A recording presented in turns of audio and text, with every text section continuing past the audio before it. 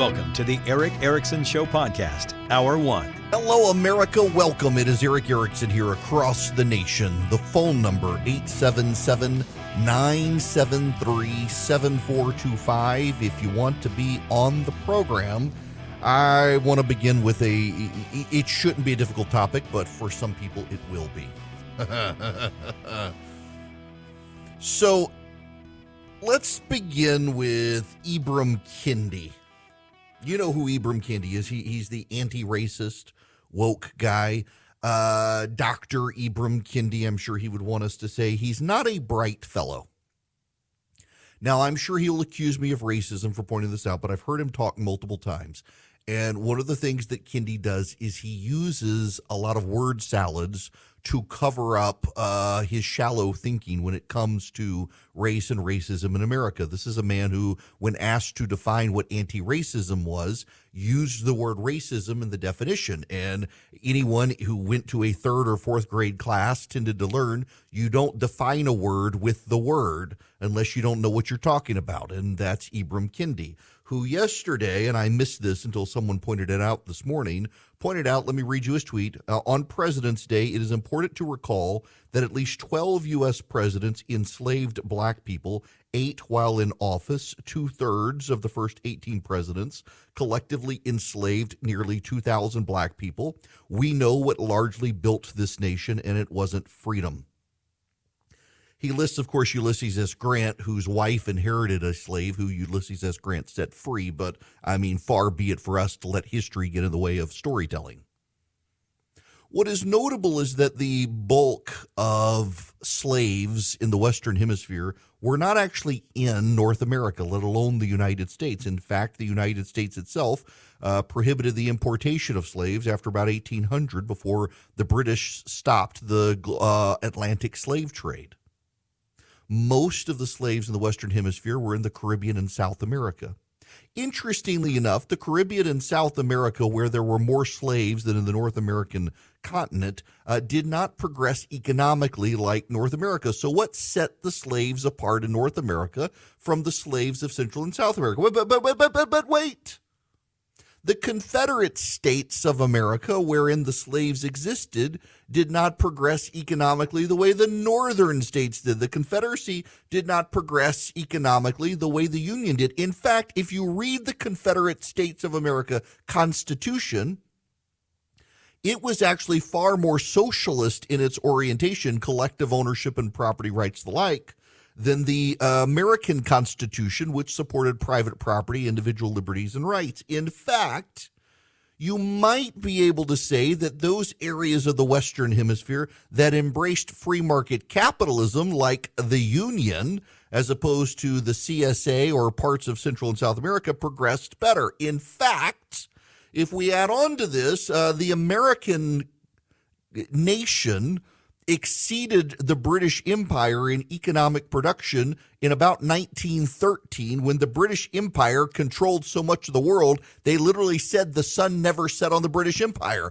And a smaller United States of America began well after slavery was ended to surpass the economic output of the great British Empire that controlled many more people in many more places on planet Earth. Why do you think there wasn't slavery after slavery was banned? See, when you probe just a little bit, the argument from these people falls apart. The argument begins to collapse. But they have this mythology. They want us to believe that the greatness and wealth of the United States came from slave ownership, when in fact only a portion of the North American continent had slaves, and those portions that had a vast greater amount of slaves actually performed far worse economically than the North American continent. And when you look at the North American continent, the place that exceeded growth expectations was the part that did not have slaves. If anything, slaves were a drag on the economy, and the South would have ultimately probably had to get rid of them anyway. Again, it's worth noting the bulk of slaves in the Western Hemisphere were not in the North American continent. They were in Central America and South America. Not only that, of the North American continent, they were almost exclusively in southern states. These southern states, when they broke away, had a far more socialist constitution without all the private property guarantees and the like of the northern states under the American Constitution. The American Constitution guaranteeing private property rights, contract rights, and the like actually surpassed the southern states economically. The free states without slaves performed better, and when the United States got rid of slavery altogether, it began to rev up its economy, and by 1913 had surpassed the great British Empire, the greatest empire the world has ever known, and did so without slaves. You would never know that from reading Ibram Kendi. Why? Because he has an anti-American mythology. He doesn't like the United States. He sees the United States and its capitalist worldview, its free market worldview, as a bad in the world. He wants a United States that is more collectivist. He wants a United States that is more socialist. On the opposite side of the coin, there's an adulteress in Georgia who cheated on her husband multiple times to the point they're now getting a divorce, and she's come all out for a great divorce. She and Ibram Kendi are two sides of the same coin. She has as much loathing for the United States as he does. The difference is she's a Republican member of Congress named Marjorie Taylor Greene. I don't know why anyone should pay attention to a multiple adulteress who's getting a divorce, who's no more committed to her family than she is to her nation, but we have to because she wrapped her arms around Kevin McCarthy and has some position of authority within the Republican House delegation when she should have none because she's no better than the Ibram Kendis and the Nicole Hannah Joneses of the world. Or whatever that woman's name is from the 1619 Project. Marjorie Taylor Greene tweeted yesterday that we need a great national divorce in this country. She says, and this is her tweet, we need a national divorce. We need to separate by red states and blue states and shrink the federal government. Everyone I talk to says this. From the sick and disgusting woke culture issues shoved down our throats to the Democrats' traitorous America Last policies, we are done. Really? The woman who wants to break up the United States is calling the Democrats traitorous? Really? She's no better than the people on the left who want to break up this country because they think we're not collectivist and woke enough. Two sides of the same coin. She's decided, like they have, that she doesn't need to know anything about people who disagree with her. She doesn't need to know about the rest of the country, and she doesn't need to try to find common ground with those people. It's no different from them. It's no different from the Ibram Kendis of the world who believe that every white person is a racist unless they bend over backwards to give him what he wants. He doesn't have any time to get outside his preconceived notions and beliefs any more than Marjorie Taylor Greene did. I presume, though, he's more faithful to his family than her. Neither of them very faithful to their nation. He, of course, says he wants a greater United States. She says she no longer wants the United States. Here's the problem for us on our side is we just went through the 2022 midterm elections where the American people said they would rather stay with the Democrats than go with crazy Republicans. Everywhere that Republicans were not crazy, they won. Everywhere they were crazy, the Democrats were able to hold on to power, including in Marjorie Taylor Greene's own state, where the non-crazy Republicans won and Herschel Walker lost, where the non-Donald Trump candidates won and the Donald Trump candidates lost. Where would Georgia fit in Marjorie Taylor Greene's scheme? Probably not on her side. She lacks any sort of self-awareness on this stuff.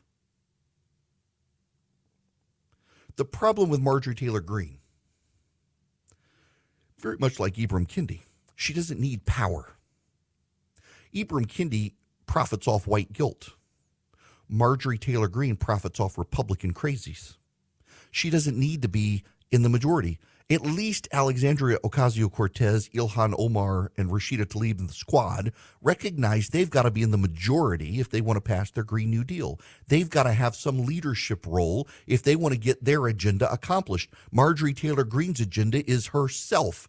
her own brand, her ability to fundraise. She doesn't have to be in the majority for that. So she can drag down the whole Republican Party with her bat crap crazy talk about a national divorce, have the president go out and attack Republicans as being the party of Marjorie Taylor Greene, have a lot of independents and a good number of Republicans agree with him on that because of her prominence around Kevin McCarthy's neck, and have the Democrats maintain control. Do you want the Democrats to win? If not, you need to get Marjorie Taylor Greene to shut the hell up and know her place, which is on a back bench somewhere where no one has to see her, and she can go screw around with other people at different gyms without bothering the nation and dragging us all down.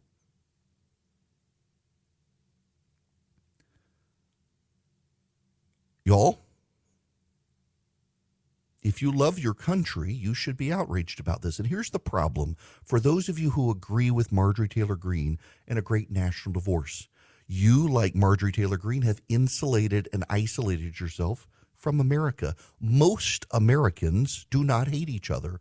Most Americans actually are tired of the woke stuff. And if you bother to listen to the voters in November, if you paid attention to the exit polling of what the voters actually wanted, the very reliable polling where they asked the actual voters who actually voted what they believe, what you would find is the voters are tired of the woke BS. They are tired of the Ibram Kendis of the world. They're tired of the 1619 revisionism. They're tired of the transgender advocates out there trying to silence everybody. They're all tired of that. But they're scared of what they will get when you put Marjorie Taylor Greene in a leadership position. They're scared of the Carrie Lakes of the world. They're scared of the Donald Trumps of the world. They don't want to start World War III any more than they want to break up the country. And they're pretty convinced these people will have at it in the destruction of the country. When you have a Marjorie Taylor Greene on the stage saying we need to break up the country, and you've got Donald Trump and Kevin McCarthy putting her on a stage, guess what? For a lot of people who don't pay a lot of attention to anything outside the visuals is, oh my God, they put on the stage someone who wants to break up the country. They're a bunch of Confederates. The Republicans can and should win in 2024. Joe Biden is less popular than Donald Trump, and Kamala Harris is far less popular than him. But the Republicans aren't going to win by embracing someone who wants a national divorce any more than the Democrats are going to win by embracing the woke nonsense of the radical left. The party that is less crazy is going to win. And right now, when you have Marjorie Taylor Greene calling for a national divorce and the Republicans are putting her on the front stage with Kevin McCarthy, it looks like the Republican Party has lost its damn mind.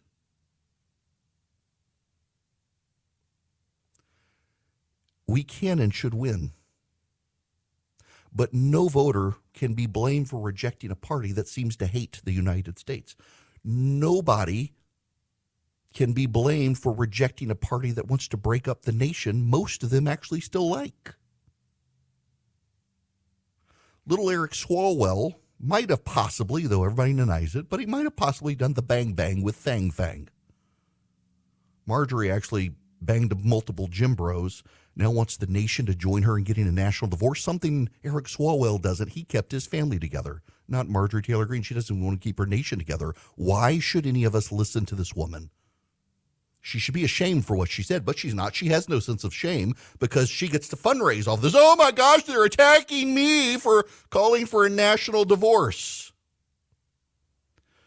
The only thing the Republican Party should do is divorce itself from her nonsense. If you own a small to medium-sized business that kept employees on payroll through COVID, you may have a big cash refund waiting for you.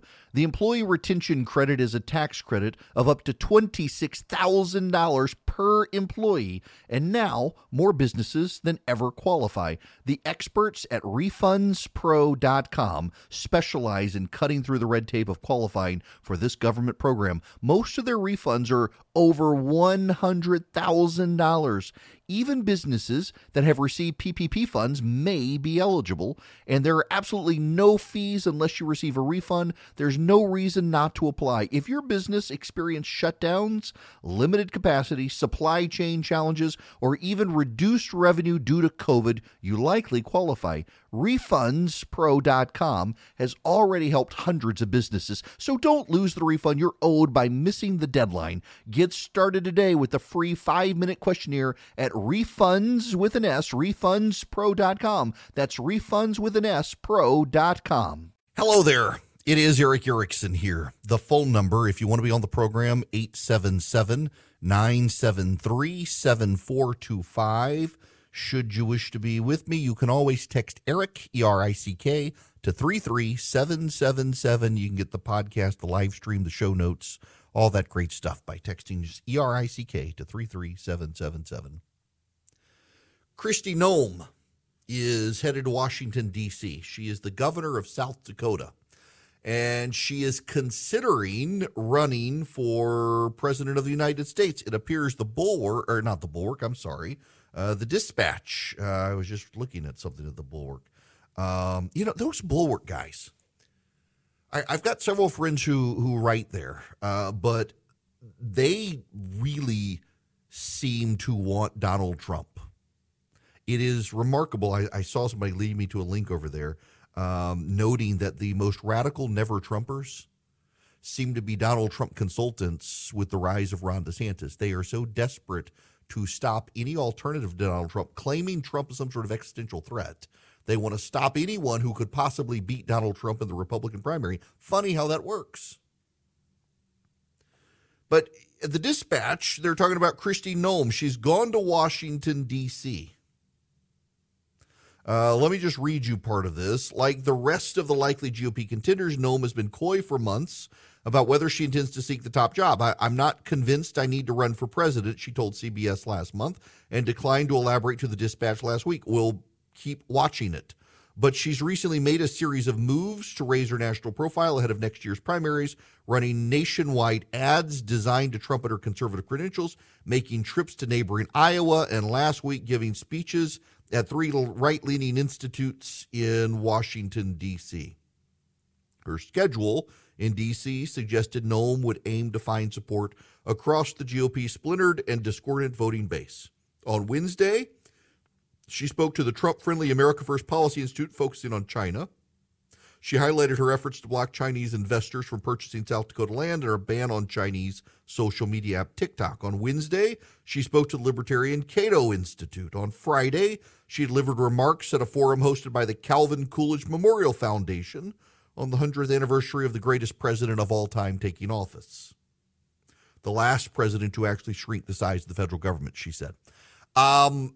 This is intriguing. You know, the criticism from conservatives in D.C. about Noem was that she was a pretty establishmentarian Republican member of Congress. She pretty much did what leadership wanted. She never picked a fight. Some of the Republican Study Committee, then House Freedom Caucus members felt like she let them down.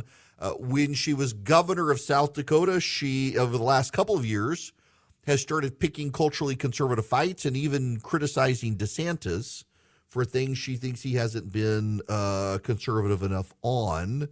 It's interesting navigation there. She does have a great record of how she handled COVID, a very laissez-faire approach to COVID. She was the only state to never shut down the state. So she's got a way forward. I just recall some of the conservative guys in D.C. complaining about her time in Congress and wondering if this is for show. If she can convince them she's authentic, I mean, obviously she can run if she can raise the money to do it, but she may be able to woo some of them over. It's a very interesting dynamic. I guess we're going to have to reach out and get her on stage at the gathering in August. It looks like she's going to make a run for president. The question becomes, how crowded does the GOP field get? Vivek Ramaswamy, I'm going to talk about him in the next hour, looks more and more like he wants to run for president of the United States, and that raises all sorts of questions. And if you get Sununu in and you get Larry Hogan in, you get DeSantis in, Tim Scott in, pretty soon you're talking about a pretty crowded field for the GOP. And then what do the donors do? They're asking lots of questions. We'll get to that as well. When we come back, however, we got to talk about Ukraine. Y'all, I want to be real honest with you. I have looked, because you have asked me to look, for a reputable gold company that can give you advice and answer your questions that's not gimmicky. Like, for example, some of them do certificates, and some of them they try to rope you in with other stuff. You are interested in precious metals for your retirement savings to ease the ebbs and flows of inflation and wild swings in the stock market. Advantage Gold. That's who you want to call. Advantage Gold, I have looked into them. I have had them answer my questions, and it is not one of these gimmicky places. There aren't tricks. They really just want you to have a great experience learning how to be a gold investor. Give them a call, 800-450-2566, 800-450-2566. Tell them I sent you. You can get their free gold and IRA investment kit, but call them if you got questions. They're good people, 800-450-2566. Hello there, America. It is Eric Erickson here across the nation. The phone number is 877-973-7425 if you want to be on the program. I want to talk to you about Ukraine. I won't criticize Joe Biden visiting Ukraine other than to say it could have happened sooner when other world leaders were going there. But he finally went, and I think it is a good thing when the president of the United States, and he is our president, whether you like him or not, he showed up in Kyiv to encourage them and boost their morale. I support the war effort in Ukraine. There's a conservative host who will go nameless who was on a podcast claiming how Americans want his son to go fight and die in the fields of Ukraine against the Russians. That's blitheringly insane nonsense. The whole reason I support the Ukraine war effort is because I don't want our sons and daughters to fight the Russians. When I was a kid, there was a thing. It was the phrase was coined by Winston Churchill in a speech in Missouri, an iron curtain descending across Europe. There was a divide between Eastern and Western Europe. The territories the Soviets had invaded and recaptured from the Nazis were under Soviet control. And a lot of countries existed in name, but were behind the scenes run by the Soviets. Estonia, Latvia, Lithuania, Poland, at the time Czechoslovakia, Hungary, Romania, Bulgaria, Yugoslavia. And then, of course, there were the Russian territories that were part of the USSR. Latvia, Lithuania, and Estonia were part of the USSR for a time. Ukraine, Moldova, Georgia, Armenia, Uzbekistan, Kazakhstan, Turkmenistan, Azerbaijan. These were all parts of the Soviet state. Tajikistan. And the Soviet Union was a ruthless regime. It was an atheist regime. It was a horrible place to live. There are a lot of people who want to revise the Soviet Union, Bernie Sanders being included among them, who tend to claim it wasn't that bad. Bernie Sanders took his honeymoon to the Soviet Union. He was a propagandist and apologist for the Soviets. Bernie Sanders claimed it was a good thing that there were bread lines because at least people weren't going hungry, which is nonsense. There were lots of people who were starving in the Soviet Union. There were bread lines because they had no plenty in the Soviet Union. Soviets who would come to the United States or Western Europe and see Western grocery stores were amazed. The Soviet Union maintained a sphere of influence into Eastern Europe, and it was one that for a time the Russian Empire had also had. The Russian Empire had spheres of influence. Crimea in Ukraine used to be a hard-fought, hard-won territory of the Russian Empire. Ukraine itself was essentially the slave state of the Russian Empire and then the Soviet Union. They were their own people with their own identity. And the Russians and then the Soviets ruthlessly tried to stamp out that identity, and the Ukrainian identity remained. The Ukrainian language prevailed. For so long, we in the West said Kiev, and that was the Russian pronunciation for the capital of Ukraine. The Ukrainians said Kyiv, and much of the West has gone back to saying Kyiv in recognition of Ukrainian sovereignty. The reason I have supported the war in Ukraine and the war effort there is because at some point, if the Russians are emboldened in Ukraine, they're going to be emboldened to spread further across the former Soviet sphere, the former Russian Empire sphere. They're going to be emboldened to try to take back and control through force or through subversion territories. There's a report out today, in fact, that the Russians have plans to take over Belarus. Belarus has been a client state of Vladimir Putin's. Belarus is run by a strong man who is there and allowed to be there because of Vladimir Putin. And the Russians want to thoroughly reintegrate it into Russia. They want to thoroughly reintegrate Ukraine into Russia. They would like to thoroughly integrate Estonia, Latvia, and Lithuania back into Russia. And if you know Estonia, Latvia, and Lithuania, these are proud countries. In fact, much of the territory controlled by Russia in the east, all the way to Moscow, used to be part of the Kingdom of Lithuania, which receded over time. The Lithuanians are a very proud and wonderful people. Estonia is probably the most free market country on planet Earth. Latvia as well. Strongly free market. These people had a very hard time fleeing the Nazis. I know multiple people who had to flee Latvia because of the Nazis, and then the Soviets took over and they could not go home. These were proud nations. Poland, of course, has a terrible, sad history of being conquered and broken up by surrounding neighbors from Germany and the Austro-Hungarian Empire and Russia itself. And the Poles now stand free and for freedom, and the Russians ruthlessly covet integrating themselves back into Poland and into Hungary and into Romania, into Moldova. The Russians may be launching a coup in Moldova right now. The Russians want a major sphere of influence, and these nations are our allies and our friends. These nations rejected the Soviets and embraced Western democracy and American values. These nations looked to the Statue of Liberty, they looked to Ronald Reagan, and they hoisted the American flag in their rebellions against Soviet communist control. And we should stand with them because they don't want to be us, they want to be with us. They do not want to immigrate to us, they just want our values there. They want our freedom, they want the free market, they want the American flag as a symbol of freedom and liberty, and we should encourage countries that want that to be able to stand up on their own. And the Russians are threatened by that. For a long time, there was a theory prevalent on the right that the Russians should be integrated into the West. Vladimir Putin chose not to be.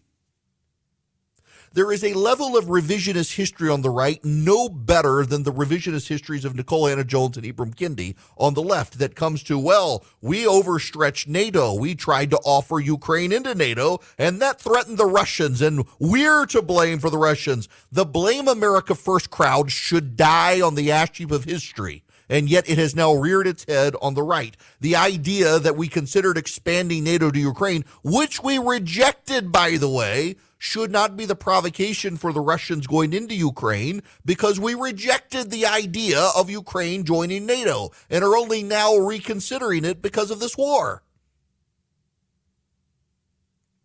Moscow wants a sphere of influence, and the problem is we are allies with a number of the countries into which Moscow wants its sphere of influence.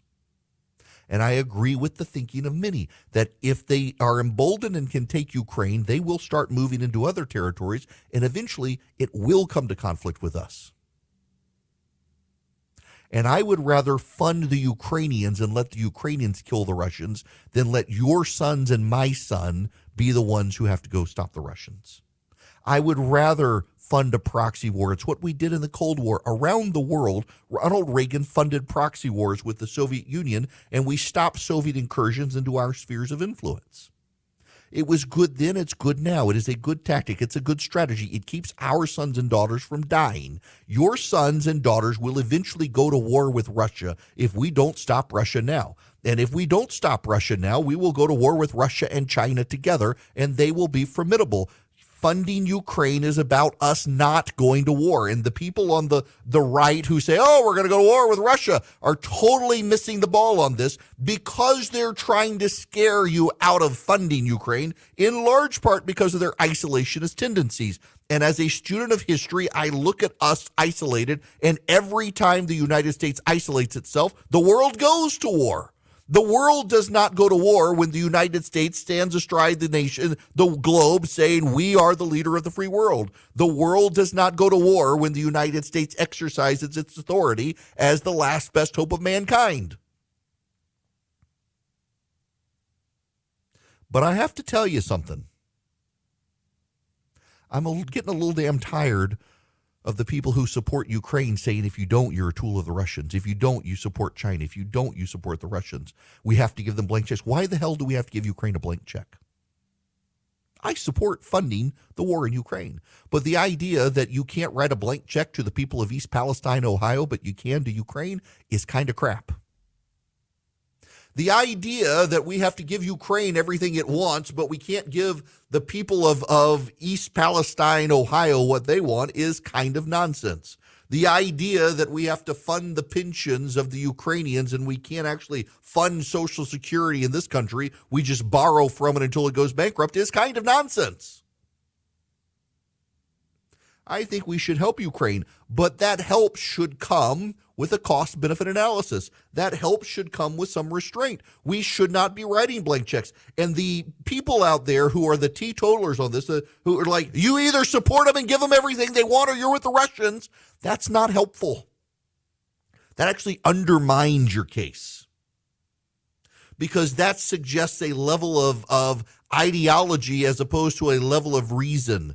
That suggests a level of cult-like behavior and not a call to arms to defend Ukraine and actually prevent us from having to go into a direct war with Russia.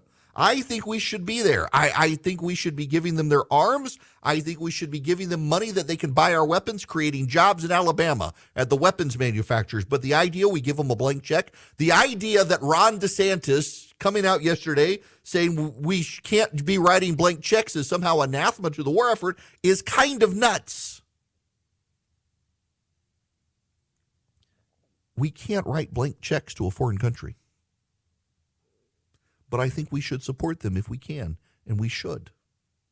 This all-in or all-out stuff is just driving me crazy on both sides. There's got to be some nuance to the conversation. There's got to be some restraint in the conversation. I think it is in our national interests to help the Ukrainians kill these Russian soldiers who have invaded their country. After all, Russia invaded Ukraine, but it's also deeply unhelpful to have Ukrainian ministers saying, we're going to drive our tanks that we've just given them to Red Square. That's not helpful either. They undermine their own side. Where is the restraint at this point? It makes a lot of sense to me from a national security perspective to be doing what we're doing. And you know what we found out? The weapons we built during the Cold War to stop the Soviets and then to restrain the Russians, they actually work really freaking good. I said freaking. They work great. They do what we designed them to do. In the real world tests, we've deployed them in Ukraine, and they're masterful. They are head and shoulders above what the Russians have offered, something that we theorized but did not know, and now we know. And now we can refine those weapon systems, and we even get to test them against the Chinese weapon systems that are slowly going into Ukraine. We get to use Ukraine as an experimental battlefield for our next generation of technology. That's a good thing. When we were fighting ISIS in the mountains of Kraplakistan, we didn't need these weapons. Now we do, and they work beautifully. But we can't write blank checks. And we shouldn't insult the people who disagree with us. We should restrain the hysterical nonsense about our sons dying in the fields of Ukraine, which isn't true. But we should also recognize people do have reservations about all the money we're sending to Ukraine, particularly when Joe Biden doesn't want to send money to East Palestine, Ohio, dealing with the rail disaster. We got to recognize those things. But I wish those who are opposed to helping Ukraine would see the larger picture here. The Russians and the Chinese are beginning to build a relationship to rival us. us using Ukraine as a proxy to whittle down and harm the Russians who want to harm us is actually a smart play for our national security. It's also really, really likely that if we don't restrain Vladimir Putin there, he will eventually begin to encroach upon the territories of our allies, whether surreptitiously through rigging elections or through military attack. And either way, we're going to have to confront the threat if we don't confront it in Ukraine. This is not something that's going away. And I would rather not have your son and your daughter and my daughter fighting the Russians when the Ukrainians are very willing to fight them for us. The Eden Pure Thunderstorm 3-pack is back on, and you can take advantage of it at EdenPureDeals.com. Someone last night emailed and said, what is this website? What is this website? You know, the Garden of Eden, E-D-E-N, Eden, Pure, P-U-R-E, EdenPureDeals, D-E-A-L-S.com, EdenPureDeals.com. You go to EdenPureDeals.com, and you'll be greeted with a discount code box on the front page of the site, and you put in Eric, my name, E-R-I-C-K. Put that in, and you get the Eden Pure 3-pack for less than $200. So you get 3 of these, one for upstairs, one for downstairs, one for your basement or your RV, your travel bag, wherever you need it. 3 of them for less than $200, and you get free shipping. What is it? It is an air purifier. It gets rid of the pollen and the dust floating in the air, but more magically, it eliminates odors. So someone's been smoking in your car. You fire up the Eden Pure Thunderstorm, it wipes out those odors. Someone's been painting a room in your house. You fire up the Eden Pure Thunderstorm, it wipes out those odors. Your litter box stinks. Fire up the Eden Pure Thunderstorm, it wipes out those odors. You've gone to a hotel room and it smells bad. Fire up the Eden Pure Thunderstorm, it takes out those odors. I keep one in my travel bag just for that. You can plug it into the wall or into a USB connection in your car. EdenPureDeals.com. The discount code is just my name, Eric, E-R-I-C-K. 3 of them for less than $200, EdenPureDeals.com. Hello there, it is Eric Erickson here. Don't forget to subscribe to the daily email. Text your text data to 33777. Text data to 33777. You should know that while we are here talking, the adulteress from Georgia, the Congresswoman Marjorie Taylor Greene, is on Twitter talking about how much she knows about irreconcilable differences. I guess it's fresh on her mind given the state of her marriage, given what she did. And she wants the whole nation to break apart now, projecting her personal life onto the country. Kind of sad, maybe therapeutic for her. For the rest of us, it's nonsense, and shame on her for trying to engage in that level of next level nonsense. Maybe instead of posturing online and performing for the crowd, you actually get out and meet people who disagree with you. You realize very few people actually want to break up the country. There are a lot of people driven frenzy because they're addicted to the worry cycle in the news. They're driven to a frenzy. They're driven to irrational fear of the other side because the news channels you watch. I mean, this kind of gets to the Dominion case with Fox News, where none of the people behind the scenes believed the stuff that Sidney Powell and Rudy Giuliani were selling, but they were so scared of losing their audience to Newsmax, they decided they had to humor that crowd.